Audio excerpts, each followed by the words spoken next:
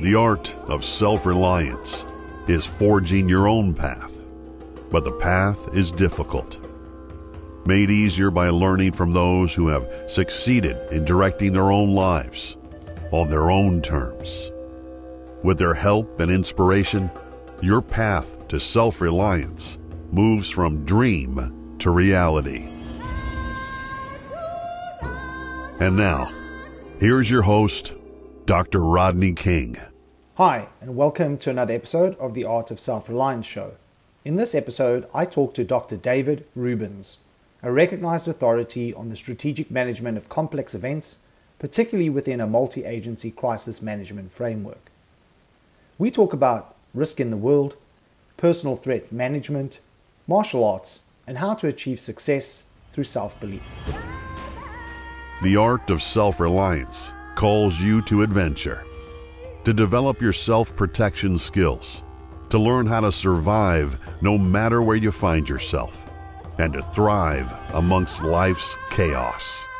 So David, here's my first question. This is the question I ask everybody because I think it's a really good starting point. When you hear the words self-reliance, what does that mean to you? A journey. It means a journey. I've been very lucky because I've spent my life around good people. I mean, people who've been teachers, genuine teachers. And I've had the opportunity not just to be around them, but to spend years with them. I've spent years within those environments. And within those environments, whether it's the military or whether it's a dojo or whether it's a monastery or whether it's a university, the fundamental underlying message is you have a choice to decide who you wish to become. You can create the person. A dojo and a monastery in the military and the university is about creating the person you wish to become within a very structured framework. So when I thought about self-reliance, it is very, very much about a learning journey.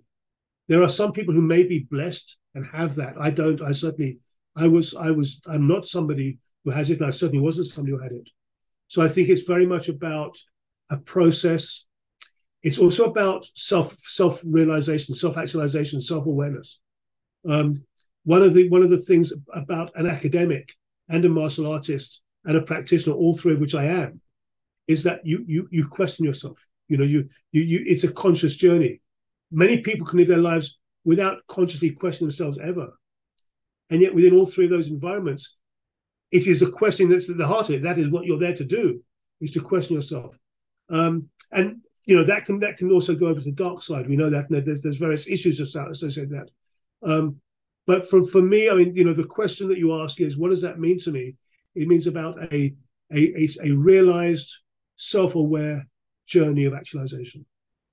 Yeah, I love that. And, added to that, like sometimes when I ask that question, people's perception is, when you're talking about self-reliance, I mean, are we really just talking about somebody who's self-obsessed and narcissistic? And my argument to that oftentimes is, well, here's the thing, and it speaks to what you just said, is that self-reliance is about understanding yourself. It's about that internal journey. And when you fully comprehend yourself, both your strengths and your weaknesses, I think you become more valuable to other people.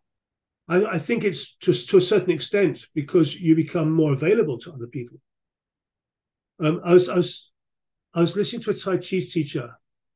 I can't remember his name, but just one of these YouTube things that said something really interesting. He says, the fundamental thing you have to understand about humans, we talk about relationships, the fundamental thing you have to understand about humans is we are the only creatures on this planet that when we meet another creature, we give our vulnerable side. We give our soft side is open. Every other creature is protected. They've got the spines, they've got whatever it might be. And when we meet people, we are open. We have our vulnerable side.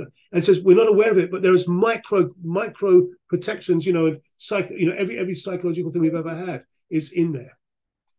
So I think that by having that sort of that, and again, you can use the word confidence or being centered, being grounded, just allows you to sort of live more freely in the world and to be open to the world. And because you're open to the world, then you create the opportunities for those connections to happen. Yeah. So building off that, one of the things I wanted to talk to you about is this idea around personal threat management. What should a person do to keep themselves safe. And I thought what I wanted to start with asking your opinion on this. I'm not sure if you are familiar with Steven Pinker's work. And he had written this book, The Better Angels of Our Nature, Why Violence Has Declined. And his thesis is that violence in the world has declined both in the long run and the short run. I wanted to ask, what is your thoughts on this? And how do you view the modern world with respect to risk and threats? That's a good question. I love that. I've been doing quite a lot of work in Ukraine, right from the beginning at high levels within the government. And I've been invited over there a couple of times. But I was in Ukraine in the middle of the war in June last year. And I went to a coffee shop, and the person looked up to me and said, "Yes, sir." And in English, said, "Hi, how are you doing?" Very comfortable, And I said to the guy who was with me afterwards, the guy who was looking after me, one of the government guys, I said, "Do people know that I'm not Ukrainian?" I mean, I walk in, they go, he said, "Absolutely, David." I said, "Why?" He said, "I'll tell you why."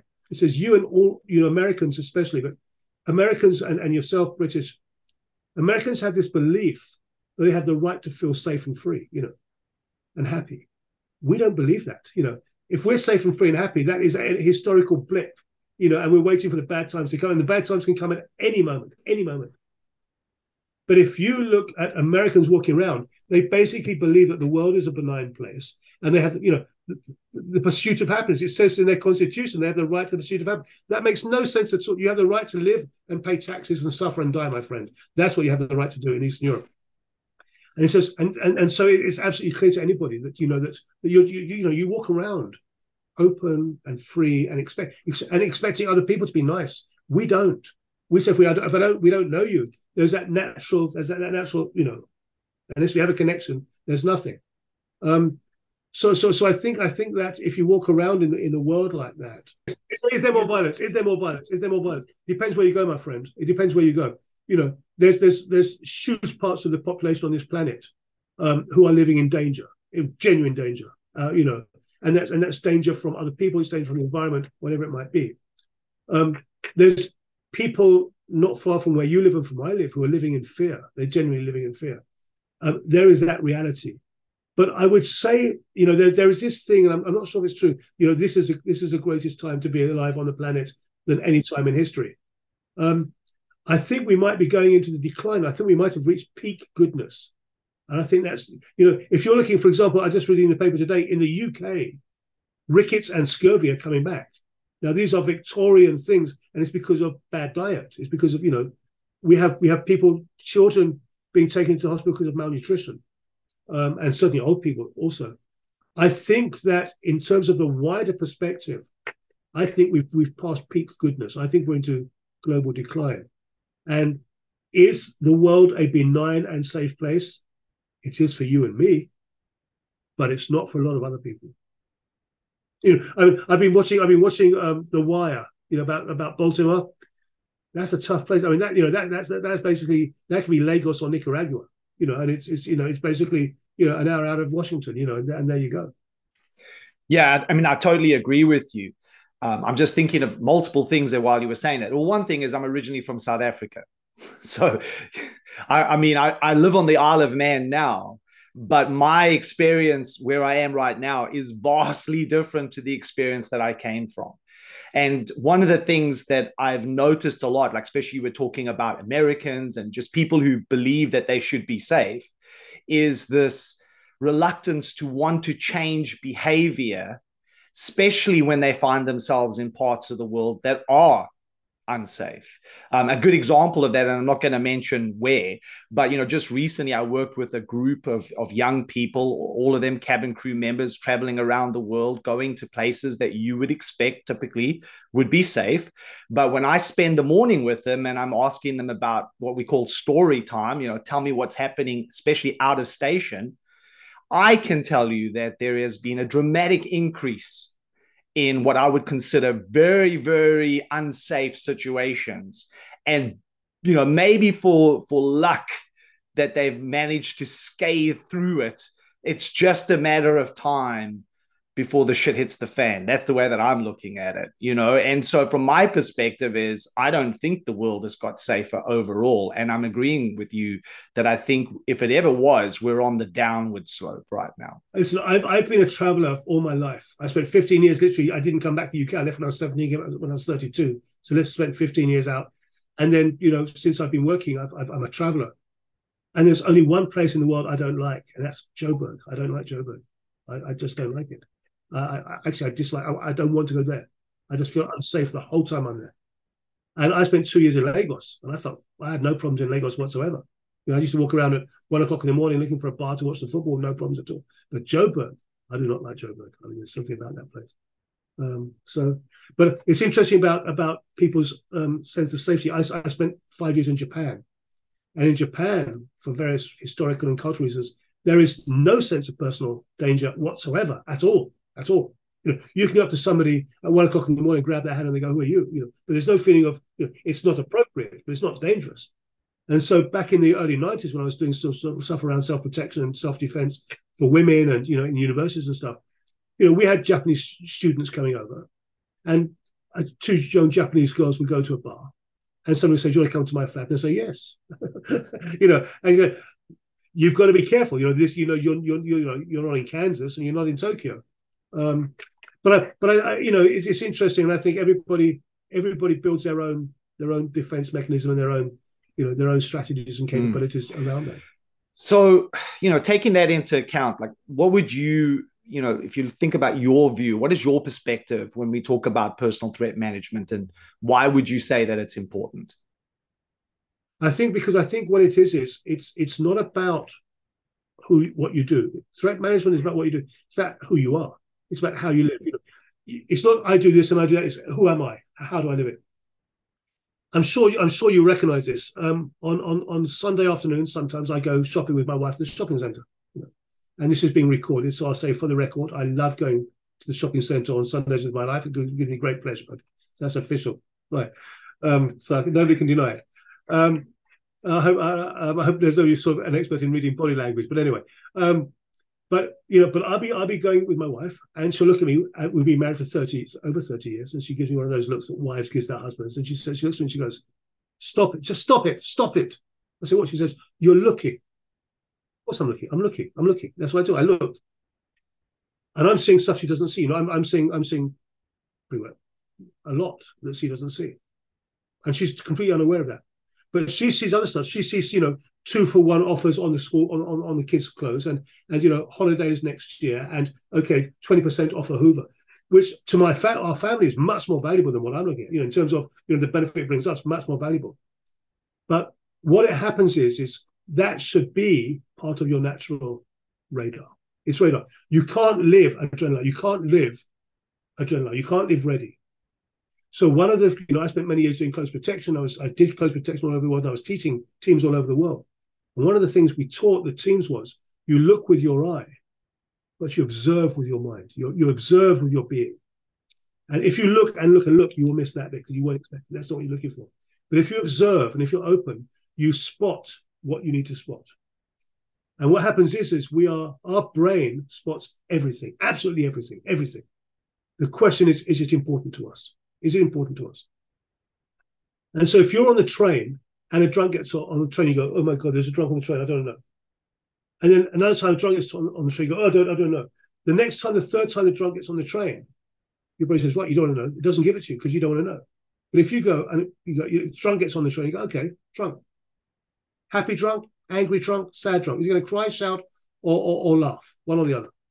Beer drunk or vodka drunk, because they're different, my friend. Those are very, very different. Is he going back to have a good meal, or is he going to sleep out tonight? Does he want to have a chat? Is he going to? And once you do that, you take away the danger because you just, you know. And then often I'm quite happy. You know, if I think it's a good guy, I'm quite happy to have a chat with a drunk guy. You know, and certainly it stops him disturbing anybody else. And he's probably got a decent story to tell. You know, you sit down and say, you know, most people in the world, you sit down next to them and you go, "Hey, how you doing?" They'll give you a story. You know, and so what you do is you're taking the danger out of it. But what it also allows you to do is to know when you are in danger. I've been doing martial arts for 40 years, almost 40 years. Next year is 40 years I've been doing martial arts. And I've been doing close protection, and I've been doing self-protection, all that sort of stuff for years. And I would never, ever, ever claim to be a fighter, ever. I wouldn't even claim to teach people how to fight. I'm a teacher, but I'm not a fighter. But I'm really good at stopping fights. I've stopped fights all over the world in languages which I don't speak. Groups of people, on beaches and in bars. I can stop fights all over the world. And I remember there was 3 kids outside my dojo back in the day, and there'd been a little argument, and a lady had got out, and these 3 kids, and they were scaring her. And I went and I got involved, and I said, "Guys, I know something happened, but look, you're really scaring her." And somebody said to me afterwards, "Didn't you feel in danger?" I said, "No, they're nice kids." I knew they were nice kids. If they'd been in danger, I was in a bar in St. Lucia, and 2 guys went at it with machetes, and I wasn't going to get involved in that. Let me tell you, that's not my scene. So the reason was because I felt absolutely comfortable that I'm not in danger, and because maybe one day the universe will prove me wrong. But I think that as you get older, and if you think about this stuff, and you do it consciously, just your radar gets more sensitive. And also, I don't want to go into this Jedi mind trick stuff, but your ability to influence people, I can talk so many people down, in languages which are not my language. I've done it in French, and I don't speak French, and I've taken a group of guys down, I've brought them down, and everybody's happy and shake hands at the end of it. So I think as you get older, you get more experienced, and you just basically you become an old grizzly bear. Basically that's it. You let the cubs play around, and they give a little. Don't really get too excited about it. Yeah, I refer to that as using verbal jiu-jitsu, which you're describing, right? And I'm not sure how much you look into this part of our world, and if we talk about the martial arts stuff, right? It's one of my pet peeves, is that there is this kind of rubric of martial arts that goes under the moniker of reality-based self-defense. And often where I see this and where it pops up will be on social media, it'll be on YouTube and things like that. And if you look what they demonstrate, what they claim to be, quote unquote, this is what you do if you need to defend yourself, what I notice often is this. First of all, it's always a physical response. It's always far more extreme than it actually needs to be. To the point of ridiculousness. I made a post about this recently on Facebook, which got a lot of notice, because I think the point is really valid. Is in the particular video that I watched, it really was about somebody getting pushed, right? Somebody pushed you, and then this is how you're going to respond. And the way that this person taught the response was literally to tear this person to pieces. Let's not even talk about the legal ramifications of doing something like that and trying to claim that was self-defense, which you're just not going to get away with. But this is the extreme, perverted stuff that is put out there, and you never see what you just discussed. You never see people say, actually, you know what? How you hold yourself is huge in keeping yourself safe. Using verbal jiu-jitsu, most interactions, with some exceptions, of course, like 2 people going at each other with machetes, right? But in most instances, you can either A, avoid it because you're situationally aware, or you can talk your way out of the situation. Why do you think that that's not presented? Like, why isn't that the mainstay? Is it because, and again, I might be wrong, real self-defense doesn't actually sell? Because what these guys are selling is kind of the Jason Bourne Hollywood style of dealing with a problem. I think it's because we just don't deal with the reality as it is. I love these films where the guy goes into jail and then 3 Hispanic guys, gang members jumping, and he wins. That's not how it works, my friends. These guys do not get where they are by losing fights, my friend. And if that's your first ever fight, these guys are going to take you apart from every side, every side there is. But so what it is that the people who are doing it have specific skill sets and are trying to sell their skill sets. I do not believe in self-defense. I don't think there's such a thing as self-defense in that sense, because either you're a fighter or you're not a fighter. I'm not a fighter. I'm not a fighter. I've never claimed to be. And if somebody gets genuinely aggressive to me, I go into everything everybody else does. I've been doing this for 40 years. I did Krav Maga. I was a Krav Maga instructor. And people should say, well, in that case, you shouldn't be saying this. Okay, that was a long, long time ago. But unless if that person's been in a fight 3 times a week, and I've been in a fight once a week, they're just better fighters than I am. That's the thing about it. They're better fighters than I am. And so what happens is you get people who don't talk about that adrenaline, that fear. that freezing fear that you have. And it just says, and you go into lockdown because of it. But I used to work with some people who were talking about self-defense in hospitals, and they were teaching nurses self-defense in hospitals. But these guys were SAS guys, and they were fourth dan black belts, and they were sort of judos, and there was one guy who was 6'4". And, why do you think that if you're a 6'4" guy who can bench press, 2.5 times half your body weight, why do you think you teach a 5'5", 45-year-old nurse who's never done anything self-defense? That works for you. That does. Why don't you bring in a 55-year-old nurse who's been in for 30 years?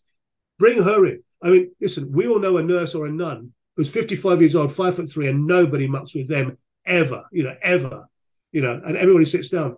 So I think what happens is, I do know, I want to give a name check here because I'd like people to check him out. A guy called Gavin Mulholland. I don't know if you know Gavin. He's a Goju-Ryu teacher, brilliant teacher. But he teaches classical Goju-Ryu. But he puts his guy, some of his guys, he doesn't put, some of his guys goes into the cage and they do very, very, very well. But that's what he teaches them to do. He teaches combat karate. And, you have to do it. You have to basically go through an SAS selection program, and you have to be physically tough, and you have to do your 100 knuckle push-ups, and you have to get 100 kicks to the belly, and you have to get choked out. You can't do that. If you do it for an hour and a half once a week. I had this argument years ago with somebody who said we always finish off our classes with real combat. We say you're allowed to go for it. You're allowed to do it. I said, okay, how many ambulances do you have waiting outside your classroom? How many times do people? Well, people don't go to. If people don't go to hospital, it's not real. I'm sorry. That's not that's not how it works. And I think it's just people just they fool themselves. They fool themselves. But they also fool themselves up there, because I think half these people would like it to happen. I don't. I hate aggression in my life. I don't like aggression with my kids. I just don't like aggression in my house. I don't like aggression around me at all. When I'm sitting in the restaurant, I don't like people arguing. I don't like aggression around me. And so I live my life in that way. I live my life to not have aggression, basically. And I think there's two sides to this, which is kind of interesting to me, is because people are out there and they're looking for, let's just call it what it typically gets called. They're looking for a self-defense solution. And I agree with you. The way that I describe things typically, I say, well, if you're using self-defense, to me, it's reactionary. It's because you didn't do everything you should have done. You didn't plan appropriately. You weren't situationally aware. Then suddenly there's a situation and now you have to deal with it. To me, that's self-defense, right? But, people are looking for, people to go to, instructors to teach them how to protect themselves. I think a lot of times most people don't understand or don't realize that the vast majority of people that are teaching quote unquote self-defense actually have never really had to defend themselves, not in a sustained kind of, every week, like you described, right? Like 3 times a week kind of experience. And so I find it fascinating that all this focuses on the physical. I think that's obviously because it's visual and you can see it. And that's the thing that speaks to people immediately. And the brain goes, oh, 5 steps to protecting myself. That sounds fantastic, right? Because the brain likes it if you give it a solution like that. But the reality is, and what we're speaking about here, is that protecting yourself is a lot more nuanced when we talk about personal threat management. And you have to develop those internal skills, like you were saying. It's one thing, quote unquote, saying you're practicing the real thing in the dojo versus actually doing it for real in reality when your life is on the line. Most of us, at least if we have a healthy mindset, don't want to be there in any way, shape, or form. And you've got all this internal changes taking place. And now suddenly you have to do the stuff that you trained in the dojo against, for the most part, and a compliant opponent who told you what they were going to do. And I think, like a lot of times people, because isn't this interesting too, I'm going off on a bit of a tangent, but I find it interesting, is that if you look at the vast majority of these reality-based self-defense schools, they tend to be in the most affluent parts of the world, right? Is you don't see these schools in Soweto, in South Africa, in Johannesburg. You're not going to find them there. I'll tell you where they did have that. The black dojos in New York in the 70s. Those guys, the black power dojos. Yeah, but those were hardcore dojos, though, right? Those are major hardcore dojos. But that's exactly what you were talking about. But that's exactly what, but of course, the dojos were hardcore in those days anyway. But they were. Those black power dojos You know, when they said that those were serious. Yeah, and as an ex karate practitioner myself, right, coming up, you know, I started karate when I was 6. I knew that there was a very different karate in where I was in my dojo, you know, in the kind of nicer area of Johannesburg versus the dojo in Soweto. Who were you training with? Oh, I mean, I trained with lots of different people, but what style were you training in? Shotokan. So Dorfman, Errol Dorfman, and not necessarily not him specifically, but some of the people that I was 6 years old, right? So that was again back in the 1980s, 90s. These guys were absolute giants. Yeah, they were. Yeah, absolutely. South Africa had a fantastic, and in judo as well. South Africa had a fantastic martial arts. Just tough guys. Yeah. And I mean, we have a mutual connection. Gabriel Schneider, right? So myself and Gav used to train together and do things. Yeah. So I think there's such a huge discrepancy here between what's being pushed out there and what's reality. And the biggest thing that I find is trying to get people to understand that that's not what it's going to be like. But it's almost as if people don't want to hear that part because maybe it's not as Hollywood, right? It's kind of people hear what they want to hear. Listen, celibacy may be good or may be bad, but there's no point talking to a 19-year-old about it. You know, when it's because mate, they're not listening to you. And so it is part. You know, we started about you know started the conversation about it's about who you are. You know, and so it is not something separate to you that you do an hour and a half a day. It's about where you are in your own personal life and you know, we bring our own things out. We bring our own aggressions, our own biases, our own fears, our own psychoses, our own traumas. You know, all of those are in there. These are not.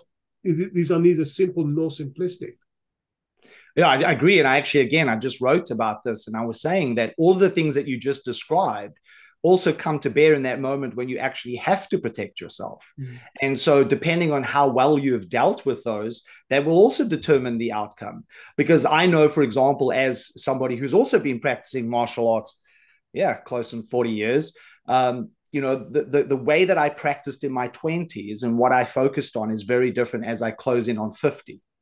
And a lot of that has got to do with the internal work that I did. And this is one of the things I try to always bring across is that, which has been lost in the modern martial arts world, is that there is a complete focus on the combat athletics, right? The combat side of things, the fighting, the competition, that stuff. But what has always been an integral part of the martial arts journey is that self-development. And if you look at all the great teachers in history, from Gijin Funakoshi to Morio Shiba and so forth, they always made that point, right? That martial arts is a way of life. And maybe there is something to be said that as you grow older and as you mature, you start to fully realize that. They tend to say that when they're in their 70s. When they're in their 30s, let me tell you, my bro, exactly. Different piece of work. You know, there's this lovely story about the American guy who goes over to China and goes out to this village and meets this fantastic old Tai Chi guy. Spends 3 years up in the mountains doing Tai Chi one-on-one, blah, blah. Goes back to Detroit and he says to his teacher, Sensei, would you like to, well, not Sensei because he's Chinese, but, you know, Sifu, would you like to come over and bring your stuff to Detroit if I brought it? He said, yeah, come. So he came out and they had the training, and there was all these like 70, 80, 100 young people doing Tai Chi. And he walked around and they're looking at them and he's going, that's very nice. And the student said, so Sifu, what do you think? He said, oh, it's very, very nice. What are they doing? Said, they're doing Tai Chi. Sifu said, why? Why are they doing Tai Chi? You should do Tai Chi when you're 70. You know, when I was their age, I was fighting the docks every single day, you know, with everybody you wanted. I spent 20 years fighting. And then when I got to my 40s, my wife said, stop fighting so much. So then I did the internal stuff. And then when I was 70, I started Tai Chi, you know. But why are 22-year-olds doing Tai Chi? And it's, you know, and there's a whole different understand. Now, there's no reasons that 22-year-olds should not do Tai Chi, by the way. But you can't then claim it. It's, if you say this is, you know, tiger returns to mountain, this is a block. You've got to go down to the docks for 20 years and fight on the docks. Then you can say this is a block because you know what you're talking about. But if you're just sitting there in the, you know, saying my hand flows over there, and I think certainly in Aikido, a lot of people think that people who do Aikido things, it gives them magic powers. They think, you know, if somebody attacks me, I will do this and they'll fall over. That doesn't work like that. It doesn't, unfortunately. No, of course. And even Morio Shiba himself, if you go and read his history, was a little bit of a lunatic, right? when he was much younger, before he kind of, kind of developed his philosophy, which ultimately became Aikido. And I guess that doesn't get talked about a lot. With that said, though, just because we're in that kind of that going into the older generation, and I'm in it. I'm aware. Yeah, there we go. Well, the younger people are listening to this, right? One of the things I want to, talk to you about then, based on what we've been saying, is that, yeah, I get it that when you're 20 years old, your mindset and your behavior and where you're at in your life is very different to where we are, right? But there is something to be said, right, by as a coach, as somebody, as a mentor, to ensure that you at least try your best to get them to understand that the practice that they are doing is about becoming better in life, or what I refer to as taking on the martial arts of everyday life more skillfully. Because I think that's valuable, right? Because when I was growing up, and where I grew up in the south of Johannesburg, and government housing, and I've talked about this so often, I mean, it was very evident to me that the only way to solve any problem was with your fists. And that created so much trauma in my life that kind of came with me, even into the military, where I was, served in close protection. And then when I came out and I couldn't find a job because I was kicked out of the house at 17 by my alcoholic mother, I was sleeping on the inner city streets of Johannesburg. I was homeless. It's the reason why I went into the army at 17.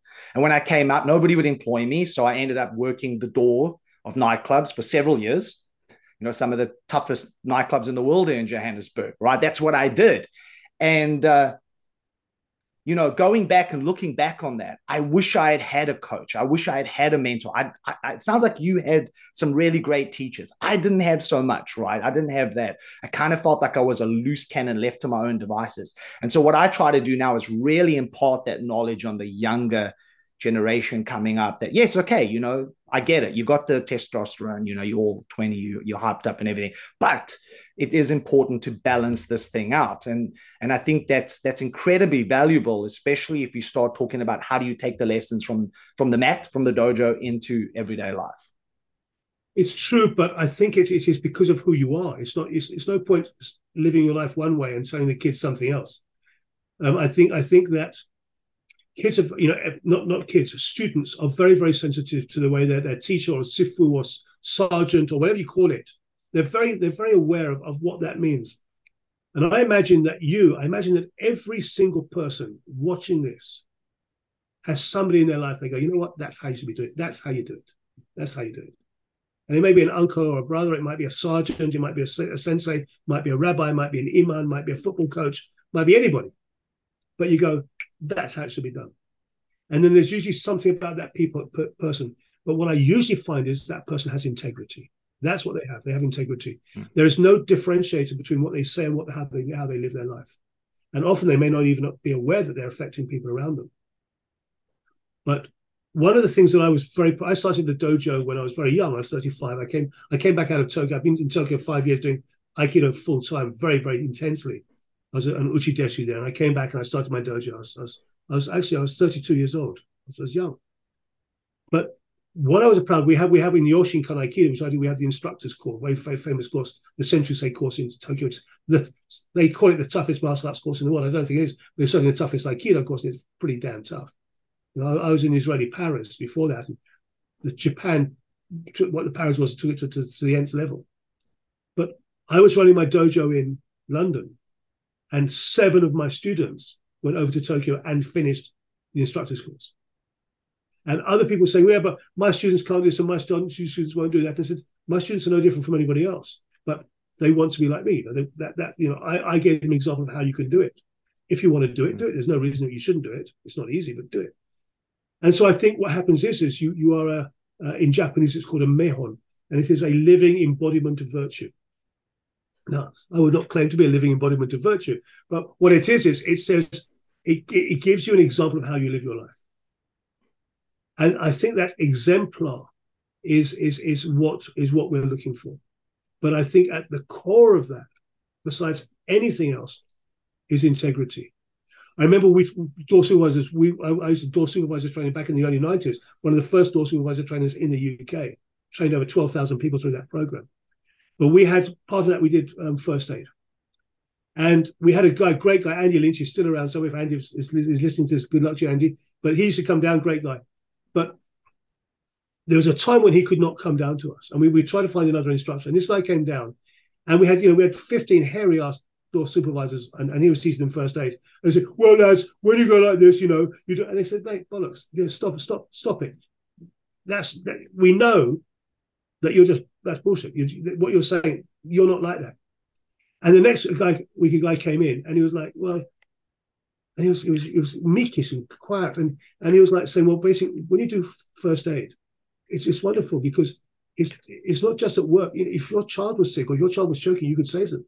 These guys loved him. They just loved him. They were literally carrying him around in a bag with them because he had integrity. And I think they say if you can bluff integrity, you can achieve anything, and that's not how it works. But you've got to have integrity. And I think for all the people you spoke about, and all the people who are achieving anything in their lives, I think integrity is something central to that. And I'm just kind of switching gears just a little bit. Yeah, I kind of want to get your take on. We were saying that we're on the downward, right? So if as a society, how do you see just in if we talk about just risk management, how do you see that evolving in the next 5 to 10 years? Nobody knows. I mean, this is my area of speciality. I did my doctorate in wicked problems and hyper-complex crisis environments. And the answer is anybody who tells you what they think is going to be happening in 2017 is lying. I mean, look at ChatGPT. I mean, just look at that. That came out of absolutely nowhere. Bitcoin, everything is disruptive. And it's the speed of disruption, the speed of increasing disruption. Whatever problems we're going to be facing in 2027 do not yet exist. AI, for example.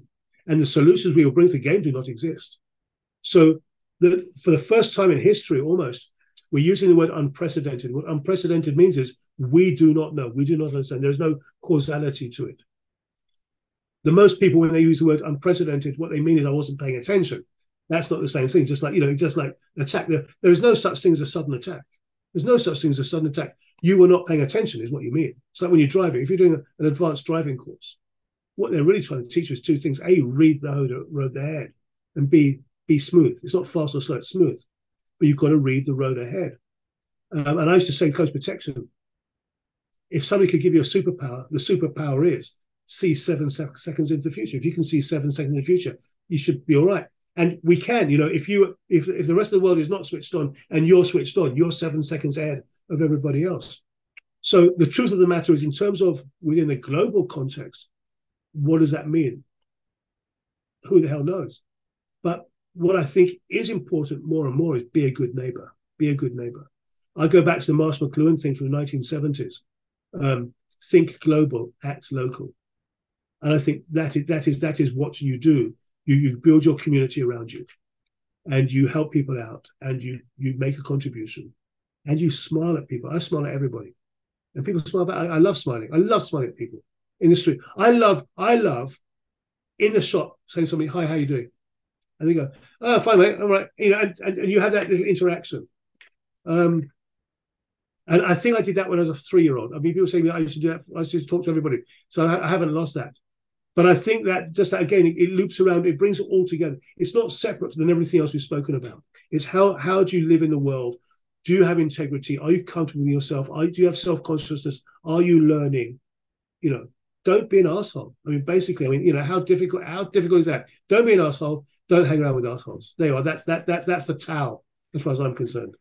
No, I had a funny feeling you were going to say that when I asked the question, so I'm not surprised that's what you said. But with that noted, though, and I think what you said, just getting to know your community, I think, is a very, very valuable thing to do, because if something does happen and it does impact you, especially if it's more regional or even further global, it's going to be those people that are going to be able to help each other out, right? And I think that comes full circle back to self-reliance, is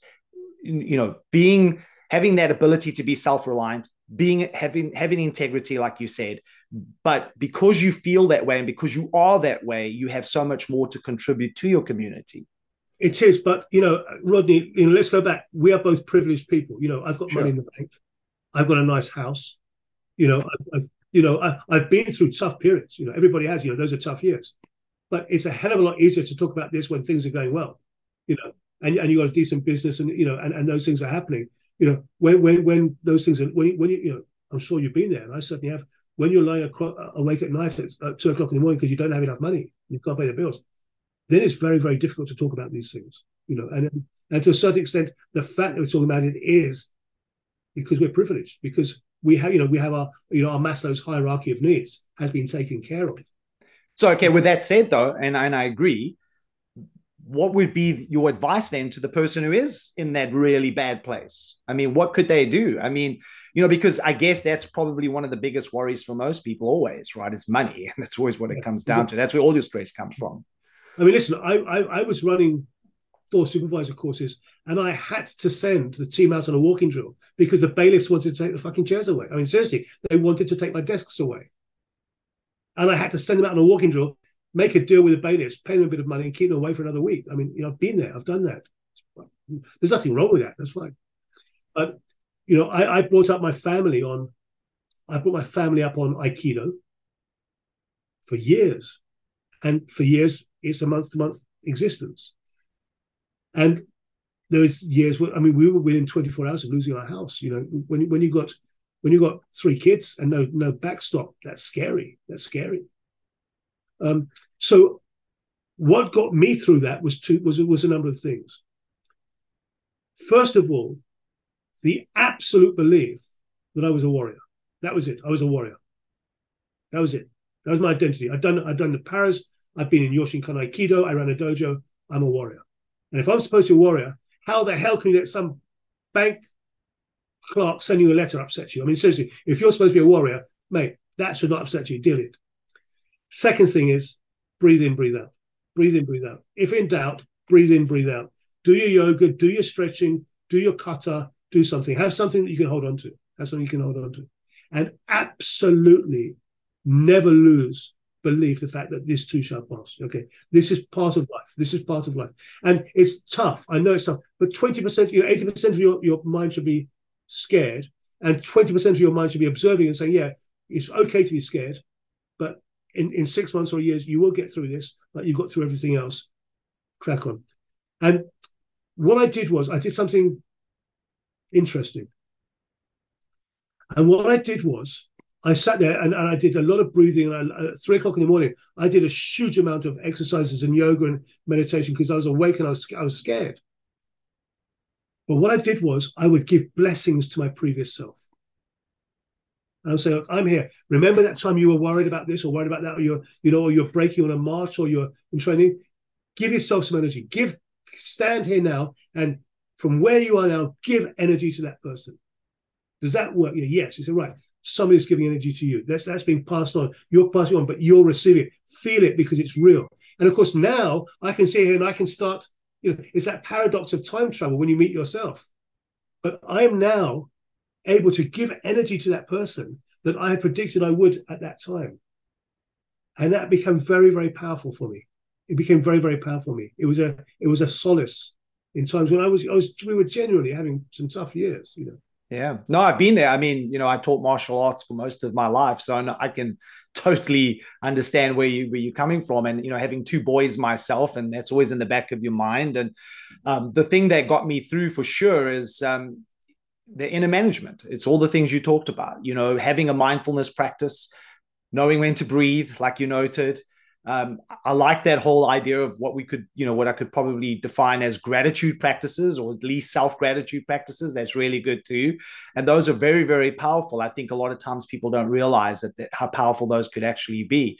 But, David, as we come to the end, what, based on everything we've been talking about, what would be your parting words? Just thinking about what we've been talking about, somebody's listening to this, they're going, okay, that's really great. But what would be the thing that you would want to leave them with? Believe, just believe, but be worthy of belief. Believe in yourself, believe in the world, hang around good people, have a path. I would say have a path. I would say that the 2 things that most people feel lack of in their life is A, genuinely belonging to a community, and B, having meaning in their lives. And if you have a path, then what you are doing is you are consciously saying, if I practice my guitar today, I'll be a better guitarist next week. if I practice my kata, if I practice my asana, then I am creating the person I wish to become. And in times of trouble, and the truth of the matter is everybody goes through that. If you're going to live on this planet for 60, 70 years and have a family, you're going to, that's part of the game, I'm afraid. But having that connectivity with who you are, that core belief in who you are, through practice, I think is what I would say. And I appreciate that, I'm talking from a place of privilege. Just even have a concept of that. You look at The Wire. I don't know if anybody's seen The Wire in Baltimore, but man, that is powerful program. About the reality of life at the tough end. And what we're talking about has no meaning to those people. It is absolute jungle survival on a day-to-day basis. But I don't live in the jungle, so it'd be unfair of me to talk about that. That's not my life. I can't talk about that. I can only talk about what I do, what I've done. And hopefully that has some resonance in some way. To learn more about the art of self-reliance, our virtual coaching service, online courses, and our retreats in Thailand, head over to Primal Skills. That's with a Z.com.